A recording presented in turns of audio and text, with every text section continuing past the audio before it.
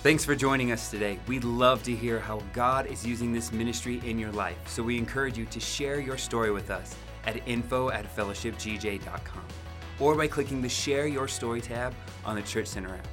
Also, if God is using this ministry to impact you, we want to encourage you to partner with us financially. You can do that by clicking on the giving link located in the description below this video, online at fellowshipgj.com, or if you are a member here at Fellowship Church, you can give through our Church Center app. This will help us continue to bring the message of Christ to our community and beyond. Again, thank you for joining us and enjoy today's service.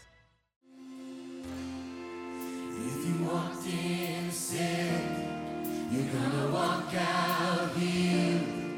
If you walked in bound, you're gonna walk out free. 'Cause just a mention of his name, just a mention of his name, just a mention of his name, everything can change, everything can change. If you walked in heavy, you're gonna walk out light. If you walked in weary, you're gonna be alright. It's just a mention of his name, just a mention of his name, just a mention of his name. Everything can change, everything can change. If you walked in down, you're gonna walk out up.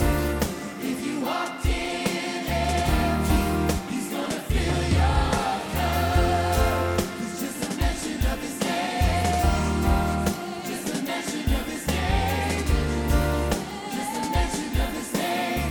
Everything can change, everything can change. If you walked in broken, you're gonna walk out whole. If you walked in lost, he's gonna save your soul. Just a mention of his name, just a mention of his name, just a mention of his name. Everything can change, everything can change. Just a mention of his name, just a mention of his name, just a mention of his name. Everything can change, everything can change.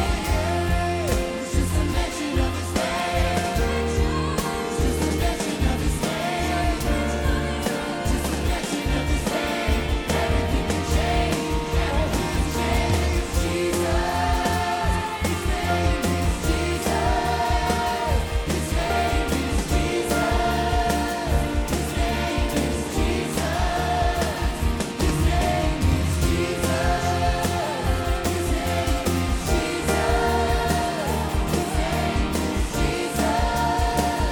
His name is Jesus. His name is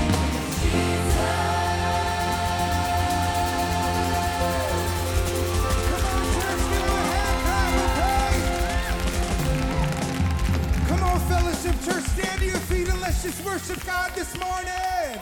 Hallelujah.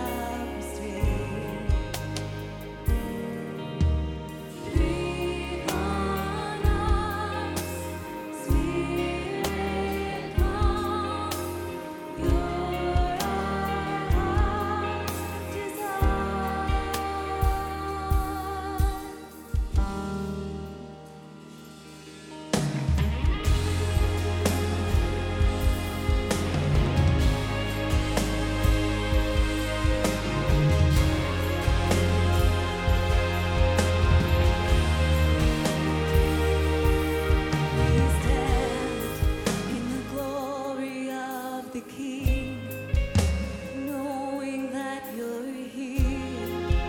You have set us free.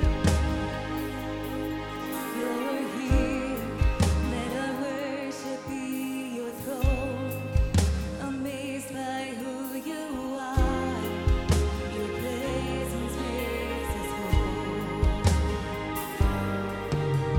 Breathe on us, Spirit, come. You're our heart's desire. Breathe on us, Spirit, come. You're our heart's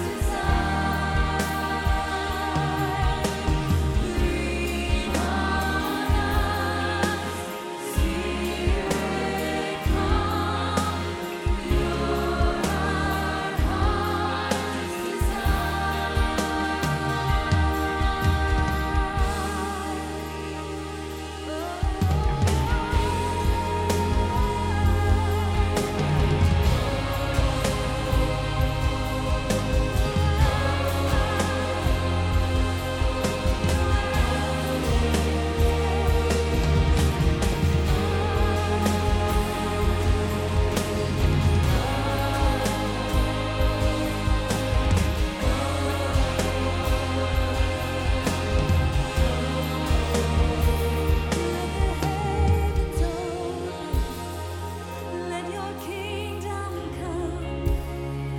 All your faith and hope in our great God. Let the heavens open. Let your kingdom move. All our faith and hope in our great God. Let the heavens open. Let your kingdom move. All our faith and hope, our great God. Let the heavens open. Let your kingdom move. Our faith and trust in our great God, our great God. No heaven locked up, let it open. No kingdom stand still, let it move. Our faith, our trust, our hope in our great God, our great God. No heaven locked up, let it open. No kingdom stand still, let it move.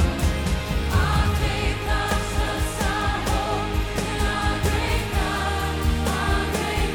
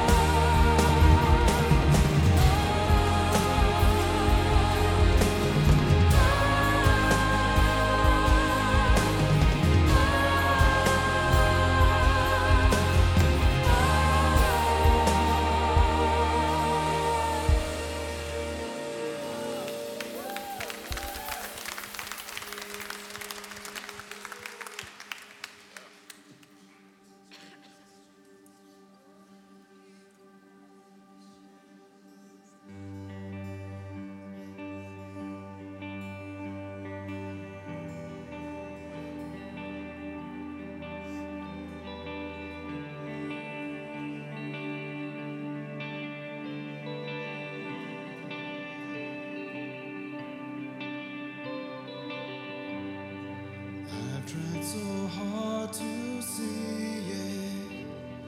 Took me so long to believe it.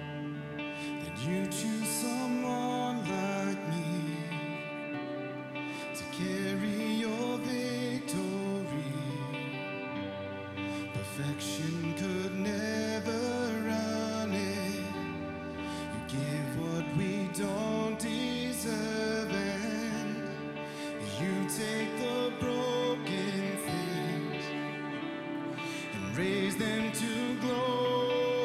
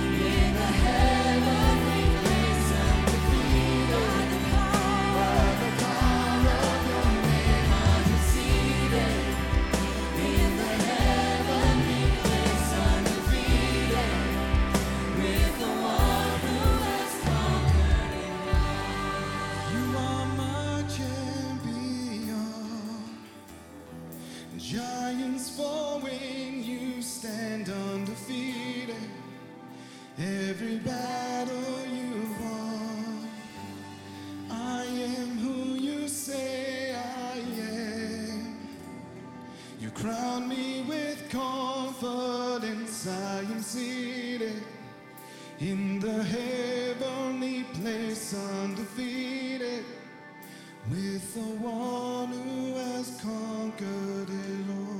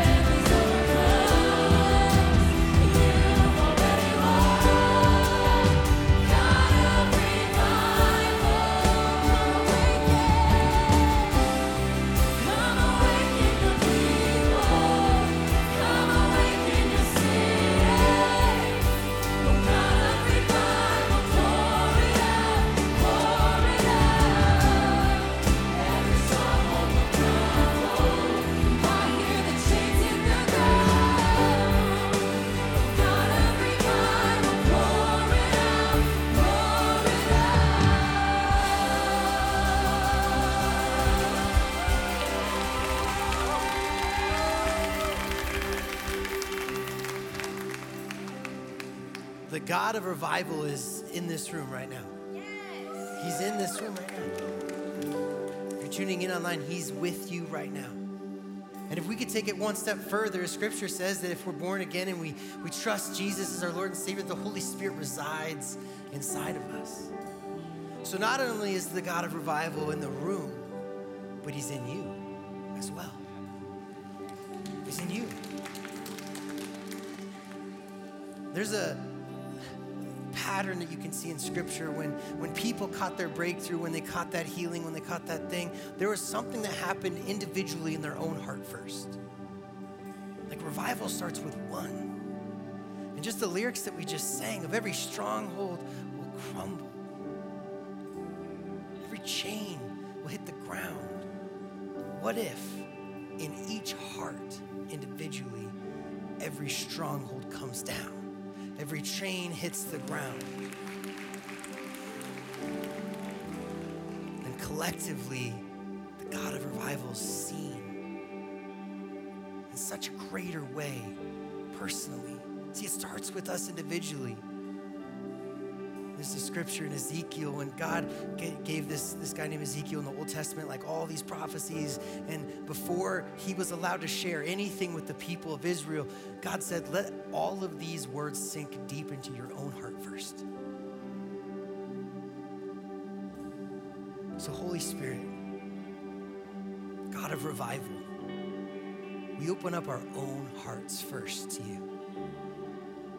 We give you access, Holy Spirit, to the dark in us, to the pain, to the joy, to the hope, to the hopeless parts. We want your light in there. Holy Spirit, God of revival, open our eyes to see what you want us to see, our hearts to hear what you want us to hear. We give you access so that we may experience the God of revival in our own heart first, and then let it be seen in our city, in our community. God, you're here. We invite you in. Give us eyes to see, ears to hear.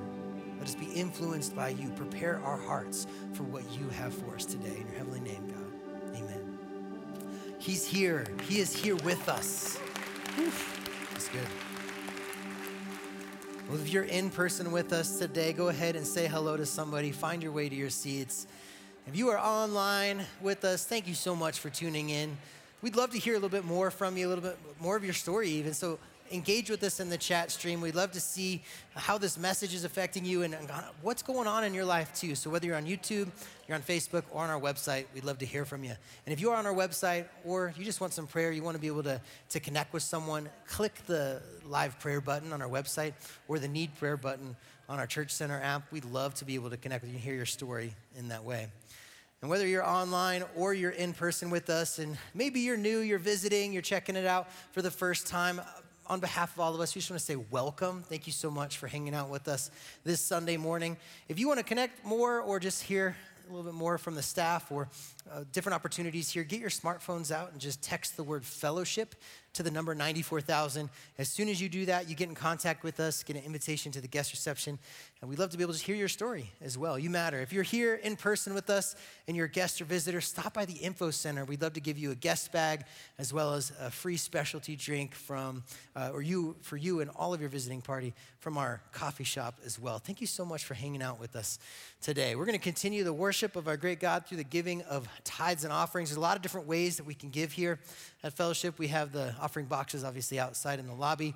We also have our Church Center app, the easiest way. You can scan the code or jump on there and give that way. Or drop by during the week. We'd love to hear from you, pray with you, see you. You can always drop in the offices as well.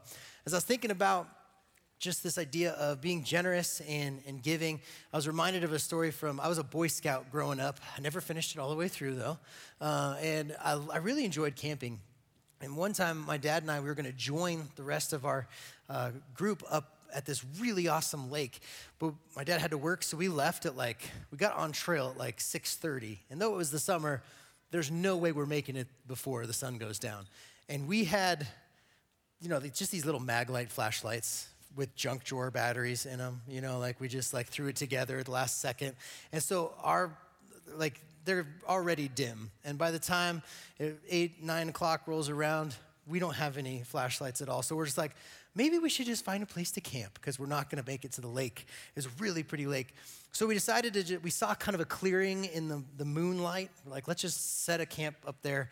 And we go to walk into it, and it's just a swamp. It's not I was like, oh, look, a pristine meadow. No, a swamp, like marsh. And it was just not pleasant. It wasn't anything that we could actually set up camp in. It wasn't a good place to be able to stay. So we packed everything back up. We ended up finding our group. We're just blowing whistles in the dark, and they heard us, and they rescued us. But the lake itself was great. It was really awesome. I think that a lot of our Christian walk can resemble either a lake or a swamp in a lot of ways. See, a lake has a healthy inlet and a healthy outlet, being able to receive but also give back and give out, where a swamp just doesn't have a clear inlet, clear outlet a lot of times. It's not a place you want to stay in. Well, when we talk about generosity and Jesus building generosity in our hearts, because that's his heart posture, I was thinking through scripture, and I honestly couldn't think of very many times that Jesus only just wanted to receive. He freely gave so often. And I think that's just a part of our Christian walk, is to just do things like Jesus and be like him. And so when we're thinking through this season, especially as the holidays are approaching, there's a lot of opportunity to be generous. The Bible talks about giving, obviously, 10% of our finances, but I would say let's think even more than that as far as what giving could look like. Maybe you're not in a place where you're ready to give 10% yet, but what can you give? How can you become much more like a healthy lake where you have an outlet and you're giving to others? Maybe it's your time, maybe it's a neighbor that's in need, maybe it's just cooking a meal for a family, or giving through tithes and offerings. What I know is that if we posture our hearts like Jesus, the most generous human to ever live, then we in turn, we don't do it for the blessing, but he takes care of us because of that. So if you're in financial need, I'd love to be able to pray for you. I'd love to be able to pray over all of our tithes and offerings today as well. Jesus, thank you so much for just giving us hearts like your own. And so, Father, I pray for every single heart here. If there's a family that's in need financially, I pray you just pour out your blessings on them, God. But build in us a spirit of just generosity, a heart for others, God, in this season. And Jesus, we love you. We want to be more like you. And so, Father, I just ask you to show us your love so that we can show other people that love in turn. God, we love you and we thank you in your heavenly name. Amen.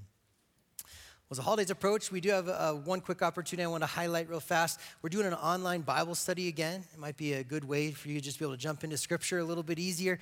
We're just doing it over Zoom. It's going to start on November 15th. There's going to be more details to follow, but you can find that on the Church Center app. It is no cost to be able to join. And even if you don't have a Bible, come talk to me. I'll give you one. There's really low friction to be able to sign up for that. So save the date for that, November 15th. There's a lot of other things happening here at Fellowship Church. Here are a few of them. There is a place for you here at Fellowship Church. Whether you are new or you've been attending for a while, we encourage you to take that next step of faith in your walk with Christ. Our mission here is to connect the unconnected to Jesus Christ and together grow in full devotion to Him. So maybe for you, the next step is to jump into a life group. Or maybe you know God is calling you to serve and you want to give back and you want to come hold babies, or you want to hang out with teenagers or serve coffee or operate a camera. There are so many ways to serve, and it's as simple as jumping on the Church Center app and click on Find a Life Group or on Serving Opportunities, or visit the Next Step counter. Speaking of next steps, as we have recently come out of our community series, if you would be willing to host a group in your local area, we need you. And it is really that simple, just host. I think the enemy can twist this and make us feel intimidated, but don't let him fool you. Anyone can host a group of people. There is something so special about having people in your vicinity, your local area, to make your community that much more convenient and richer and deeper. And it can be as short as a 6 to 8 week commitment to just try it out. So even if it's just a thought, I encourage you, take a leap and do it. It's so worth it. We have a new series starting next week called Blind Spots. Now, I don't know about you, but I kind of cringe when I hear this word. However, we all have things that we don't see that are causing hardships on us and in our relationship. Pastor Tim is going to help us expose those blind spots and help us get healing from hardships in the past. Please invite everyone you can to this incredibly important and crucial series. As always, if you want to stay updated, please visit fellowshipgj.com/events. Today is our last week of our series of Sunday morning revival. Please enjoy today's service. Take me back to the place that feels like home, to the people I can depend on, to the faith that's in my bones. Take me back to a preacher and a verse where they've seen me at my worst, to the love I had at first. Oh, I wanna go to church. Well, I grew up in a home. I had an older brother, 2 older sisters, and they were much older than me. My closest sibling is 8 years older than I, and then my brother's 11 years older than I am. And truthfully, I just want to thank them, because by the time my parents got to me, they were wore out. They were just, and so discipline on me was just very light. They didn't have a lot of rules for me. And now one thing was I went to church at a very young age. And so I was brought up, well, my great grandparents, they were just all very good. And so they instilled a lot of good stuff in me. And so my parents just really didn't have to put a bunch of rules on me. In fact, I remember I didn't have a curfew. Never had a curfew. I mean, all my friends had curfews. If I went on a date with somebody, they'd always say, you got to get me home by such and such time. I'm like, all right. And then I'd bring them home, and then I'd just go home. And so I just never really abused that. And my mom always said this. My mom said, I will trust you until you give me a reason not to trust you. And so I did fear her. And so I just didn't really press them. And it was interesting because I didn't really rebel until I went to college. Because I didn't have rules like these that I had later in life. In high school, I went to college, and I went to a Baptist college. So then all of these rules came upon me. And some of the rules were probably good. Some of the rules I thought were stupid. And so I kind of rebelled against those rules. Like, one of the things is we had a curfew. So I went from high school not having a curfew and going to college thinking I'm going to have more freedom and more liberty. And I didn't. And in fact, we had a 11 o'clock curfew during the week and a midnight curfew on the weekends. And I didn't like that. My brother lived up the road in Springfield, Missouri, not very far from where I was going to school. And on the weekends, I sometimes would go and I would stay with him. But I had to get it approved by the RA. Did you ever have an RA? Those guys. Pastor JL and Sarah, they were both RAs. I just call them narcs. That's what I call them. And so I had this particular RA, and he just loved to bust us. I think he made commissions on the fines when he would bust us for different things. And, we had to have our rooms a certain way. And, of course, we need to keep things clean. I get that. But, we couldn't move our beds and just little things, just silly things that after a while, I just started wearing on me. I just got to where I was sick of it. I got tired of it, and I rebelled against it. And I told myself, you know what? If they're going to try to stick it to me, I'm going to stick it to them. And so we thought, well, as a group of people, I got a little coup of guys with me, and we said, what can we do to get back at these RAs and this administration? And so we thought, well, let's just start pranking them. Let's just start messing with them. And so one of the things that you could not do on a Baptist campus is a boy could never be in a girl's dorm, or a girl could never be on a boy's dorm. Now, that's probably for good reason, especially if you knew me when I was a kid. But I didn't like that. I thought that was stupid. And so we thought, you know what? How could we mess with them on this? So what we did is a bunch of my friends went to our girlfriends, friends at the campus that were our friends, and we borrowed some of their dresses. And then we went to a secondhand store, and we bought some wigs. And we waited until lights out, because after 11 o'clock, they turned the hall lights out in the hallways, and you had to be quiet. And if you were loud at all or you played music too loud, you would get written up for it. So we waited for the lights to go out. And we decided we were going to start running through the hallways and banging on all the doors. And then we had those air horns, like, geep, geep, those, And we just ran through the halls, and we were running our air horns. And this guy thought, I'm going to get RA of the month. I'm going to bust these girls in a guy's dorm. And he came out, and he could see us at the end of the hallway, but he could only see our silhouette. So all he saw was dresses and hair. And we tried our best at being girls. We were like trying to giggle, like, and making our hair kind of flap. And we ran from him, and we were faster than him. We were way faster than him. And so what we did is we ran him all around the dorm and then circled back to his bedroom and went and laid on his bed and on his couch and just waited for him to come back. And so when he returned after writing all of his reports, he opened the door to a bunch of sweaty guys in wigs. And so it totally blew what he had hoped for as far as busting us. And so that was really funny. We thought don't you think that's funny? That's funny. I thought that was funny. It's funny. Probably couldn't get away with it now, but just, that was funny. So, but the other thing we did, and this is what this is classic, okay? So what we did is he had a dorm that had it was a suite, and his dorm room was connected to a bathroom, which was connected to his roommate's room. And so what we did is we waited for him to go to class, and we snuck in through his roommate's room, through the bathroom, and we just demolished his room. I mean, we tied all of his socks and underwear in tight knots, and we got his telephone, and we put packaging tape around it with lotion and Vaseline to where it was ringing, he couldn't pick it up, and just a lot of little stupid things. And I don't brag about those things, but I brag about this one thing because this was so classic. So what we did is he had this, dorm door that was, of course, at the hallway, and we took the pins out of his hinges. And then we tied a rope to the inside of his door handle, and on the other end of the rope, we had cinder blocks, and probably 6 or 7 cinder blocks, and then chairs, and we put those out the window, okay? And the door was here, the window was here. So it was this direct line, so we had this tight rope that was tied to the door handle, went out the window to all of this weight. And we could not wait until he came home. And the whole floor knew about it, of course. And so they were all waiting, just anticipating for him to come back. And he comes in, he has all of his books and his stuff in his hand and his backpack, and he has his keys, and he gets his keys over to the door handle.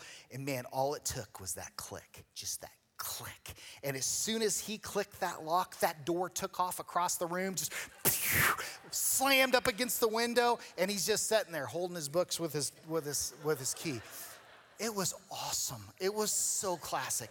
And he knew right away who did it. No question. So he came, of course, we got written up for it. But the thing is that we were rebelling against something that was silly. Like, we shouldn't have been rebelling against those things. And I think we could all look at our life and go, there were seasons of our life where we rebelled. We did dumb things.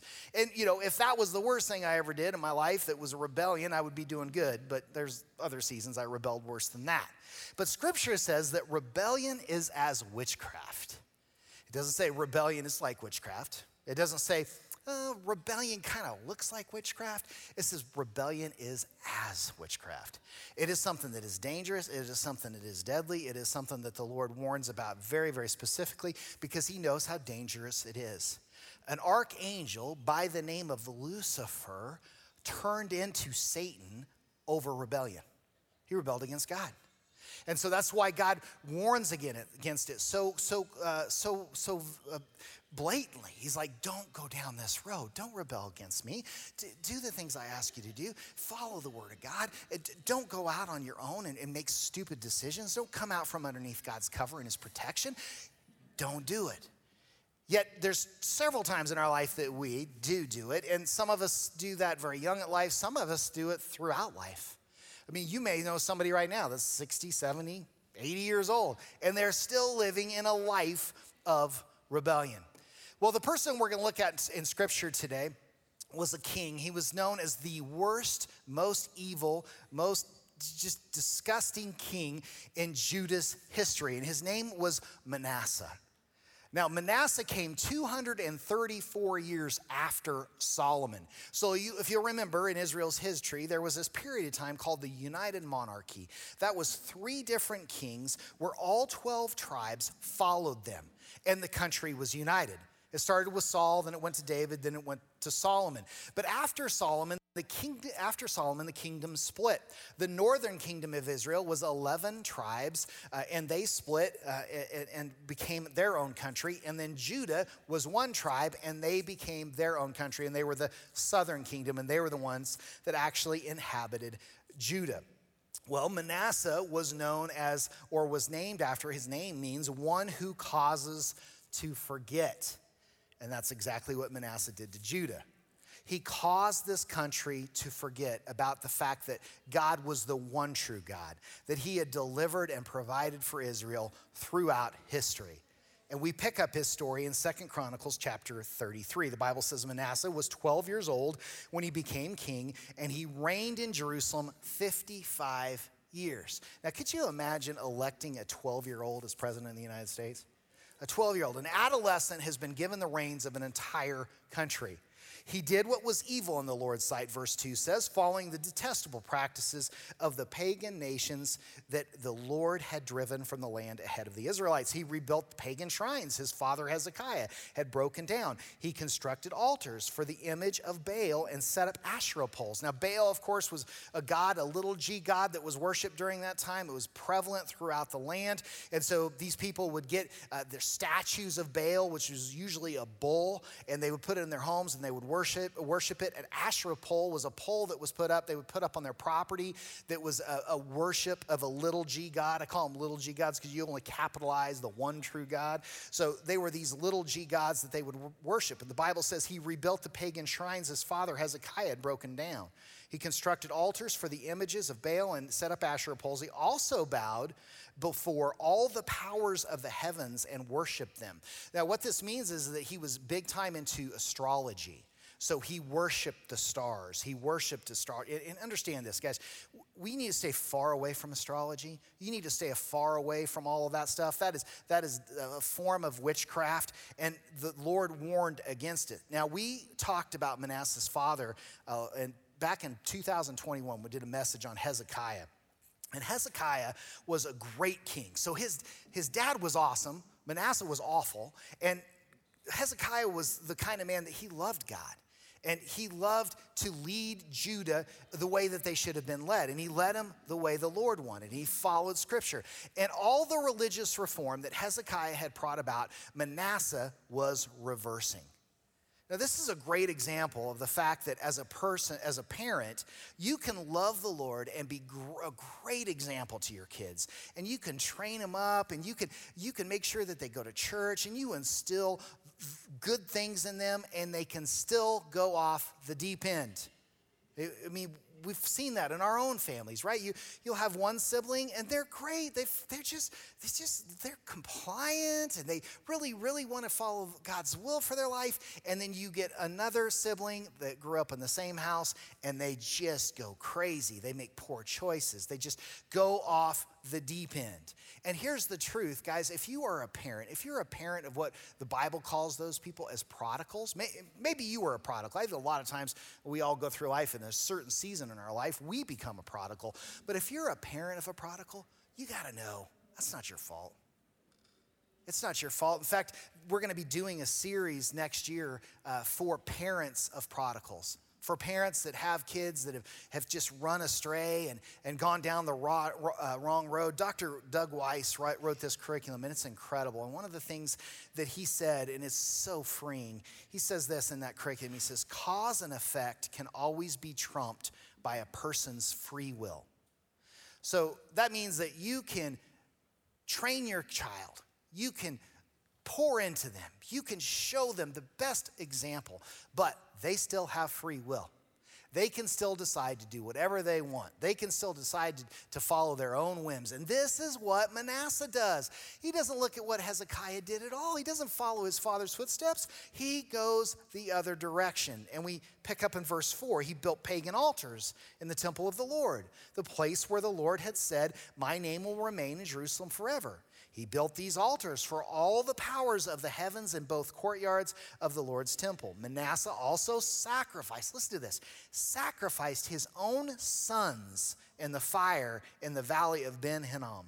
He practiced sorcery, divination, and witchcraft, and he consulted with mediums and psychics. He did much that was evil in the Lord's sight, arousing God's anger. Manasseh practiced sacrificing not only kids, but his own kids. Every detestable religion that you could ever imagine, Manasseh was into. He used sorcerers. He used palm readers. He used psychics. And let me tell you again, because I want to warn us as a church family, stay away from that stuff. Stay away from people that say that they can predict your future and those kind of things. All of that stuff comes from the evil one, and it's really there to end up to try to steal, kill, and destroy you. Manasseh practices sacrificing his own kids to a Canaanite god, some little god that Israel had defeated when they came into the area and had stuck around, and before you know it, now they're worshiping. Now, 2 Kings chapter 2, verses 16 goes a little bit more into Manasseh's depravity. Manasseh also murdered many innocent people until Jerusalem was filled from one end to the other, 2 Kings says, with innocent blood. This was in addition to the sin that he caused the people of Judah to commit, leading them to evil in the Lord's sight.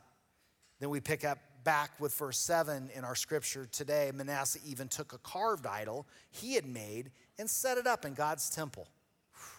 The very place where God had told David and his son Solomon, my name will be honored forever in this temple and in Jerusalem, the city I have chosen from among all the tribes of Israel.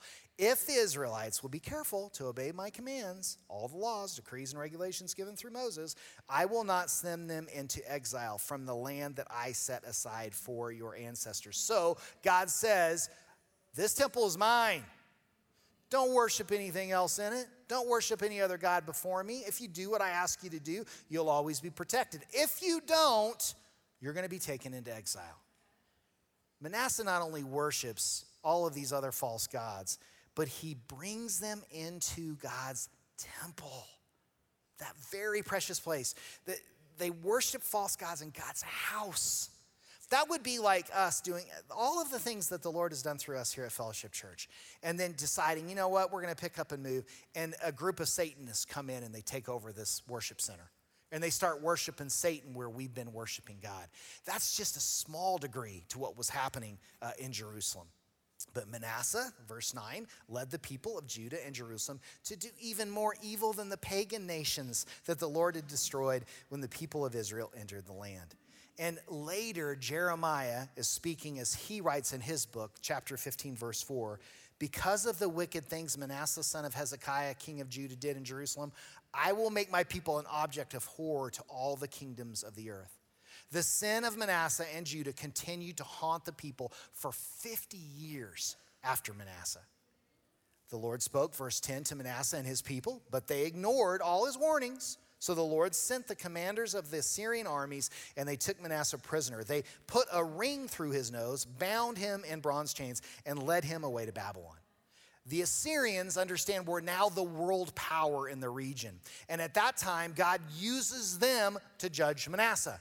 They literally put a ring through his nose, tied a rope to it, and paraded him around for everyone to see.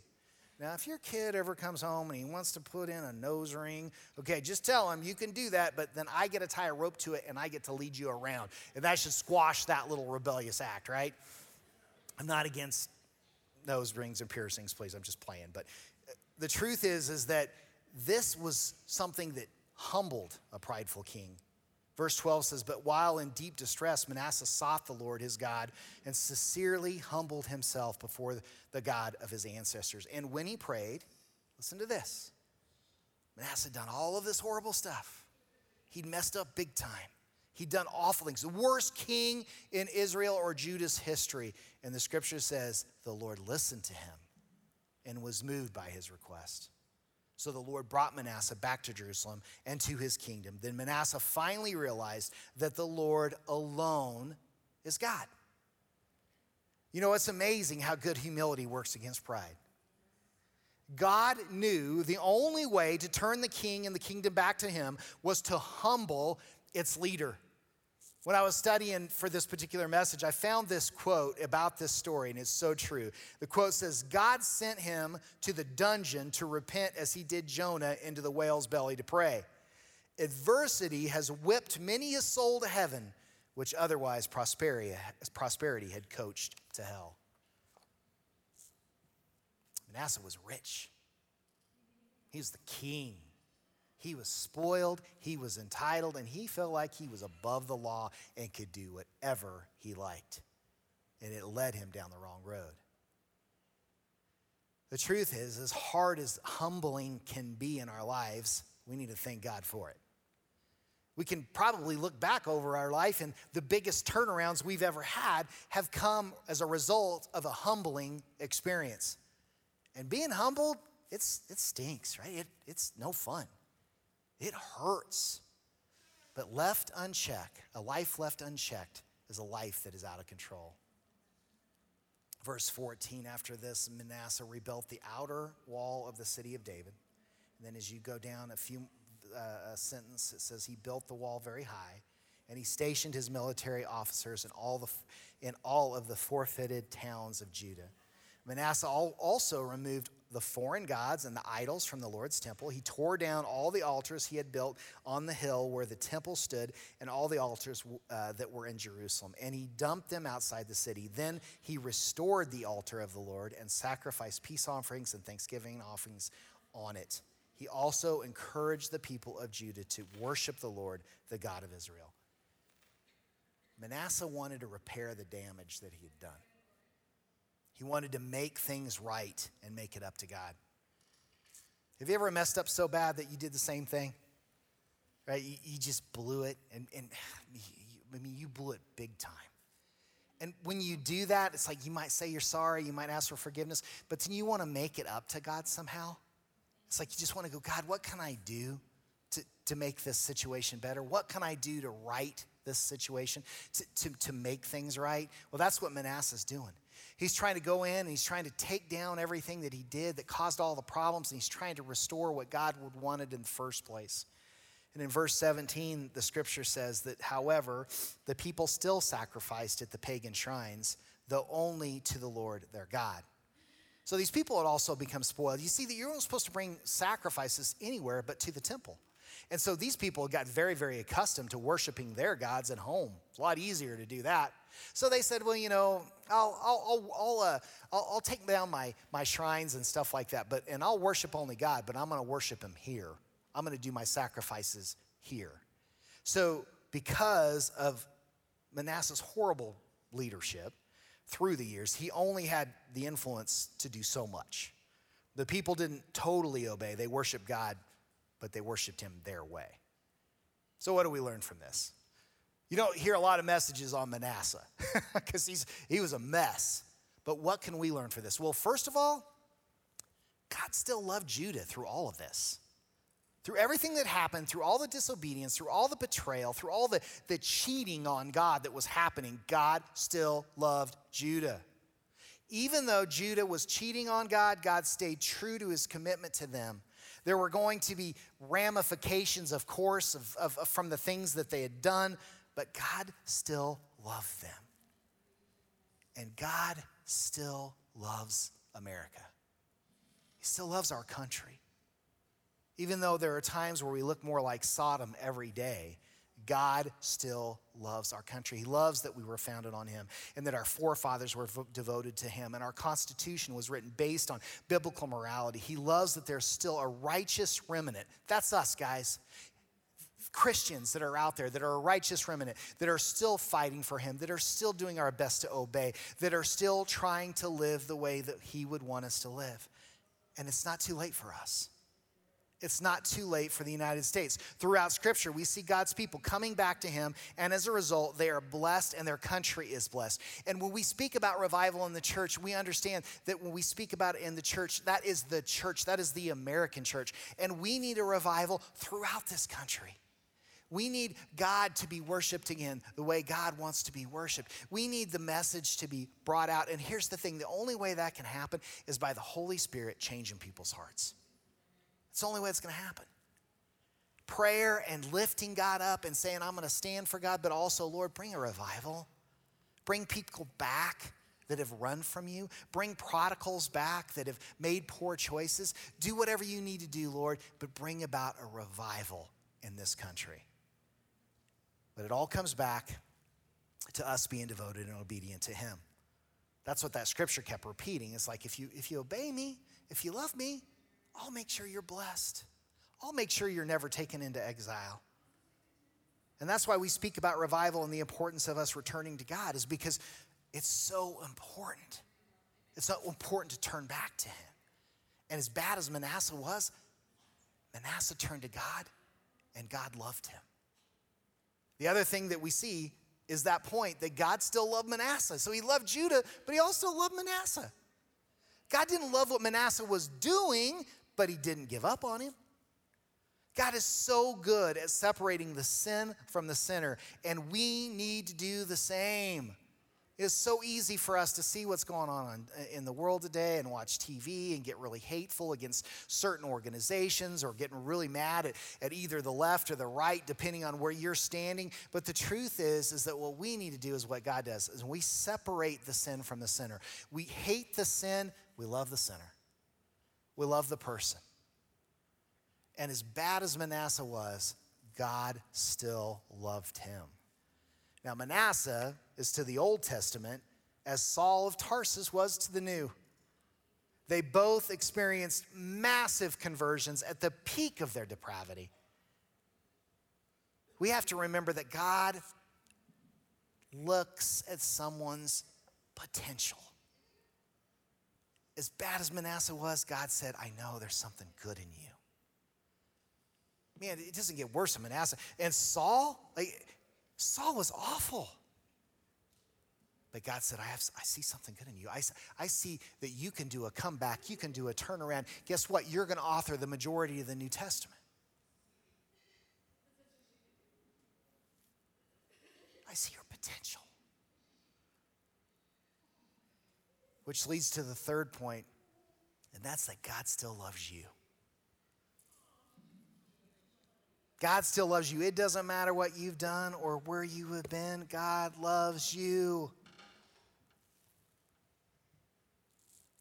Now, there's no revival without repentance. And if we've messed up, we need to say we're sorry and ask for forgiveness. Manasseh and Saul had to turn around until they didn't have a turnaround until they asked for forgiveness for what they had done. And as soon as they did, everything changed. God loves you. He wants to do life with you. He created you to have a relationship with you. That's why he created you. He loves you that much. So what? So you messed up, right? So what? You messed up. I guarantee you haven't messed up as bad as Manasseh. I guarantee you haven't messed up as bad as Saul. Not unless last night you were holding people's coats while they threw rocks at an innocent person. Maybe that's what you were doing last night. I don't know, but I doubt it. Those two messed up as bad as anybody in history. But God saw the potential in them, and he loved them.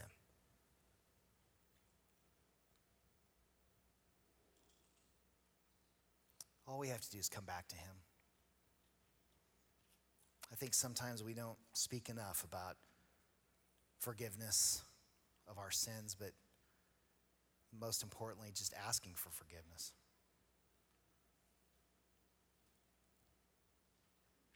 Repenting is something that's a lost art in America. Because after all, we're right.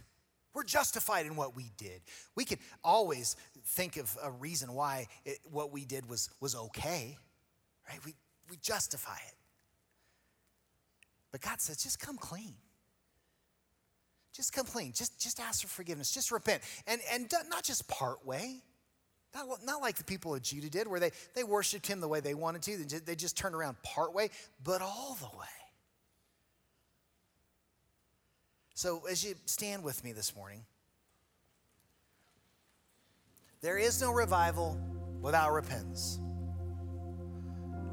There's no way we can get where we want to be in our relationship with the Lord without asking for forgiveness.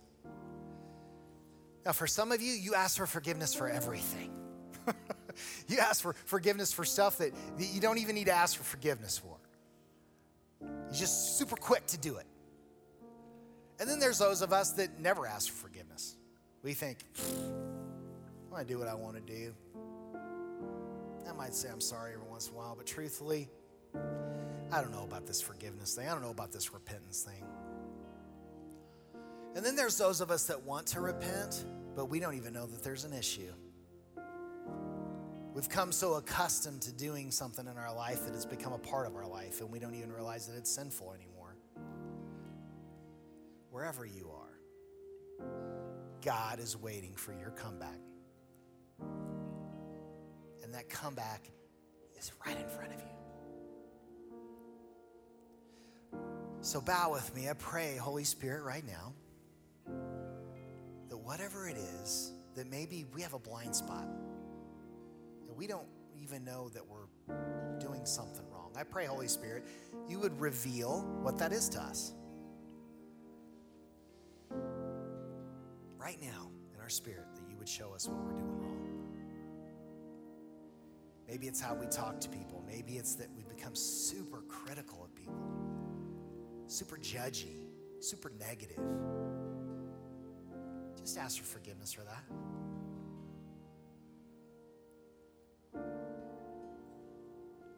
Maybe social media is just kind of taken over and you're watching stuff online that you shouldn't be watching. It's steering you the wrong direction. Maybe it's your thought life. It's just run amok. Just ask for forgiveness. And ask for forgiveness and follow through.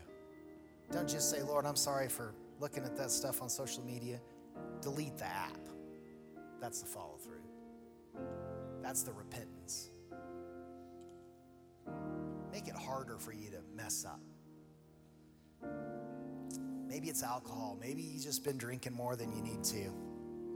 It's gotten a hold of you. You didn't used to be an issue, but now it is. Maybe you're drinking every night just to kind of numb the day, right? And it's become an issue. Maybe it's jealousy. Maybe it's anger that's just taken over. Lord, forgive us. Just ask him right now to forgive you. Forgive us. Forgive us for our thoughts. Forgive us for our actions. Forgive us.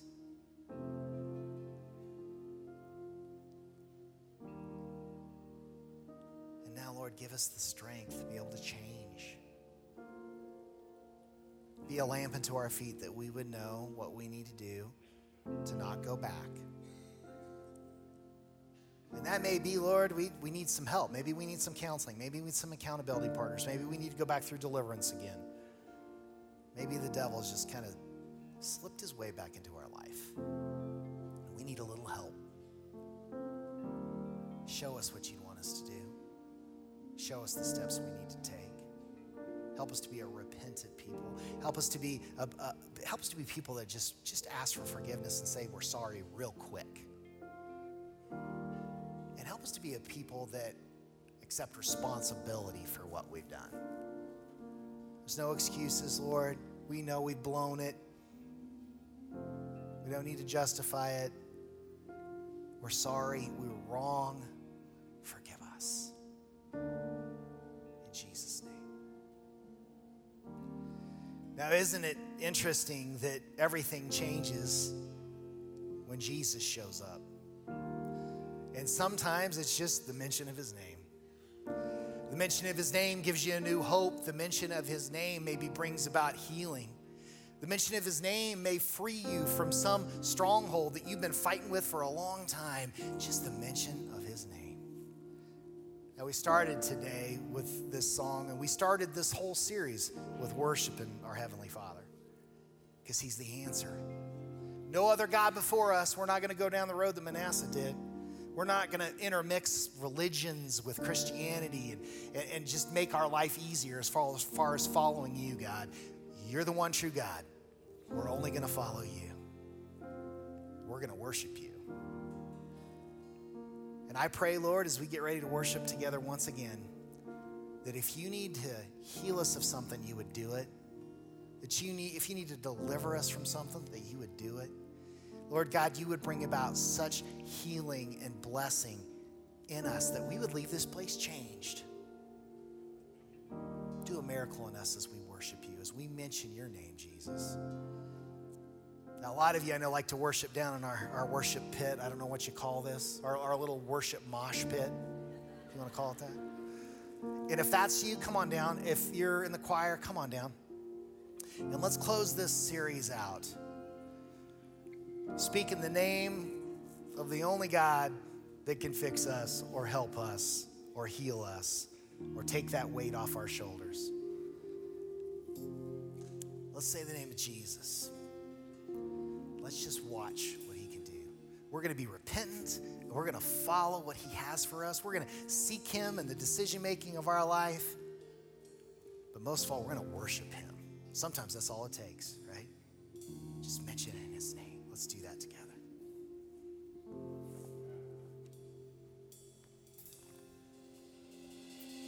Come on. If you walked in sick, you're gonna walk out healed. If you walked in bound, you're gonna walk out free. Just the mention of his name. Just the mention of his name.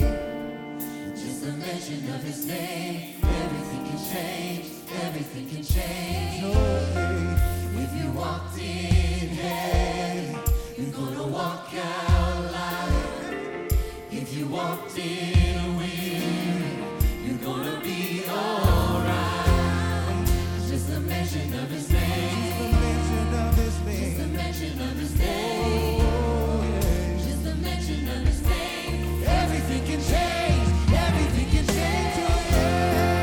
If you walked in now, you're gonna walk out up. If you walked in empty, he's gonna fill your cup. Just the mention of his name. Just the mention of his name. Oh yeah. Just the mention of his name. Everything can change. Everything can change. Oh, if you walked in broken, you're gonna walk out whole. If you walked in lost, he's gonna save your soul. Just a mention of his name. Just a mention of his name. Just a mention of his name. Everything can change. Everything can change. Just a mention of his name.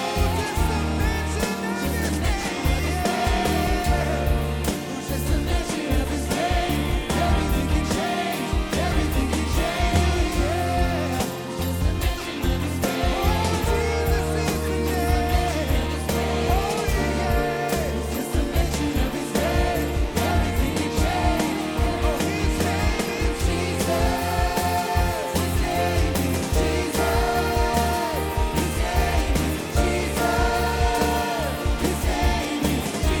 His name is We give you all the praise and all the honor and all the glory. In Jesus' name, amen. We love you, church family. We'll see you next Sunday. Have a great day. Thanks for listening to this week's message at Fellowship Church. If you have not made Jesus Christ your Lord and Savior, I want to give you the opportunity to do that right now. The Bible says in the book of Romans, if you declare with your mouth Jesus is Lord and believe in your heart that God raised him from the dead, you will be saved. You can do that right now. I just want to encourage you to pray this prayer with me. Dear Jesus, I am a sinner and I need forgiveness. Please forgive me of my sins. I believe that you are Lord, that you died on the cross for my sins, and that you rose again. And God, I thank you for that. I ask you now to be my Savior and to guide my life, to give me a home forever in heaven. And God, I ask you this in your precious Son, Jesus Christ's name. Amen. If you just prayed this prayer for the first time, we would love to celebrate with you. Please text HEAVEN to 94,000 to get in contact with our staff where we can answer any questions you may have. Also, if you're in need of prayer, we would love to support you. You can submit your prayer requests by texting prayer support to 94,000. Our prayer team will receive your request and immediately start covering you. If this was your first time experiencing Fellowship Church, or if you want to learn more about one of our many ministries, you can text Fellowship to 94,000 to connect with our staff. As always, we are still just a phone call away. You can contact us at 970-245-PRAY with any questions. Thanks again, and we hope to see you next week in person or online.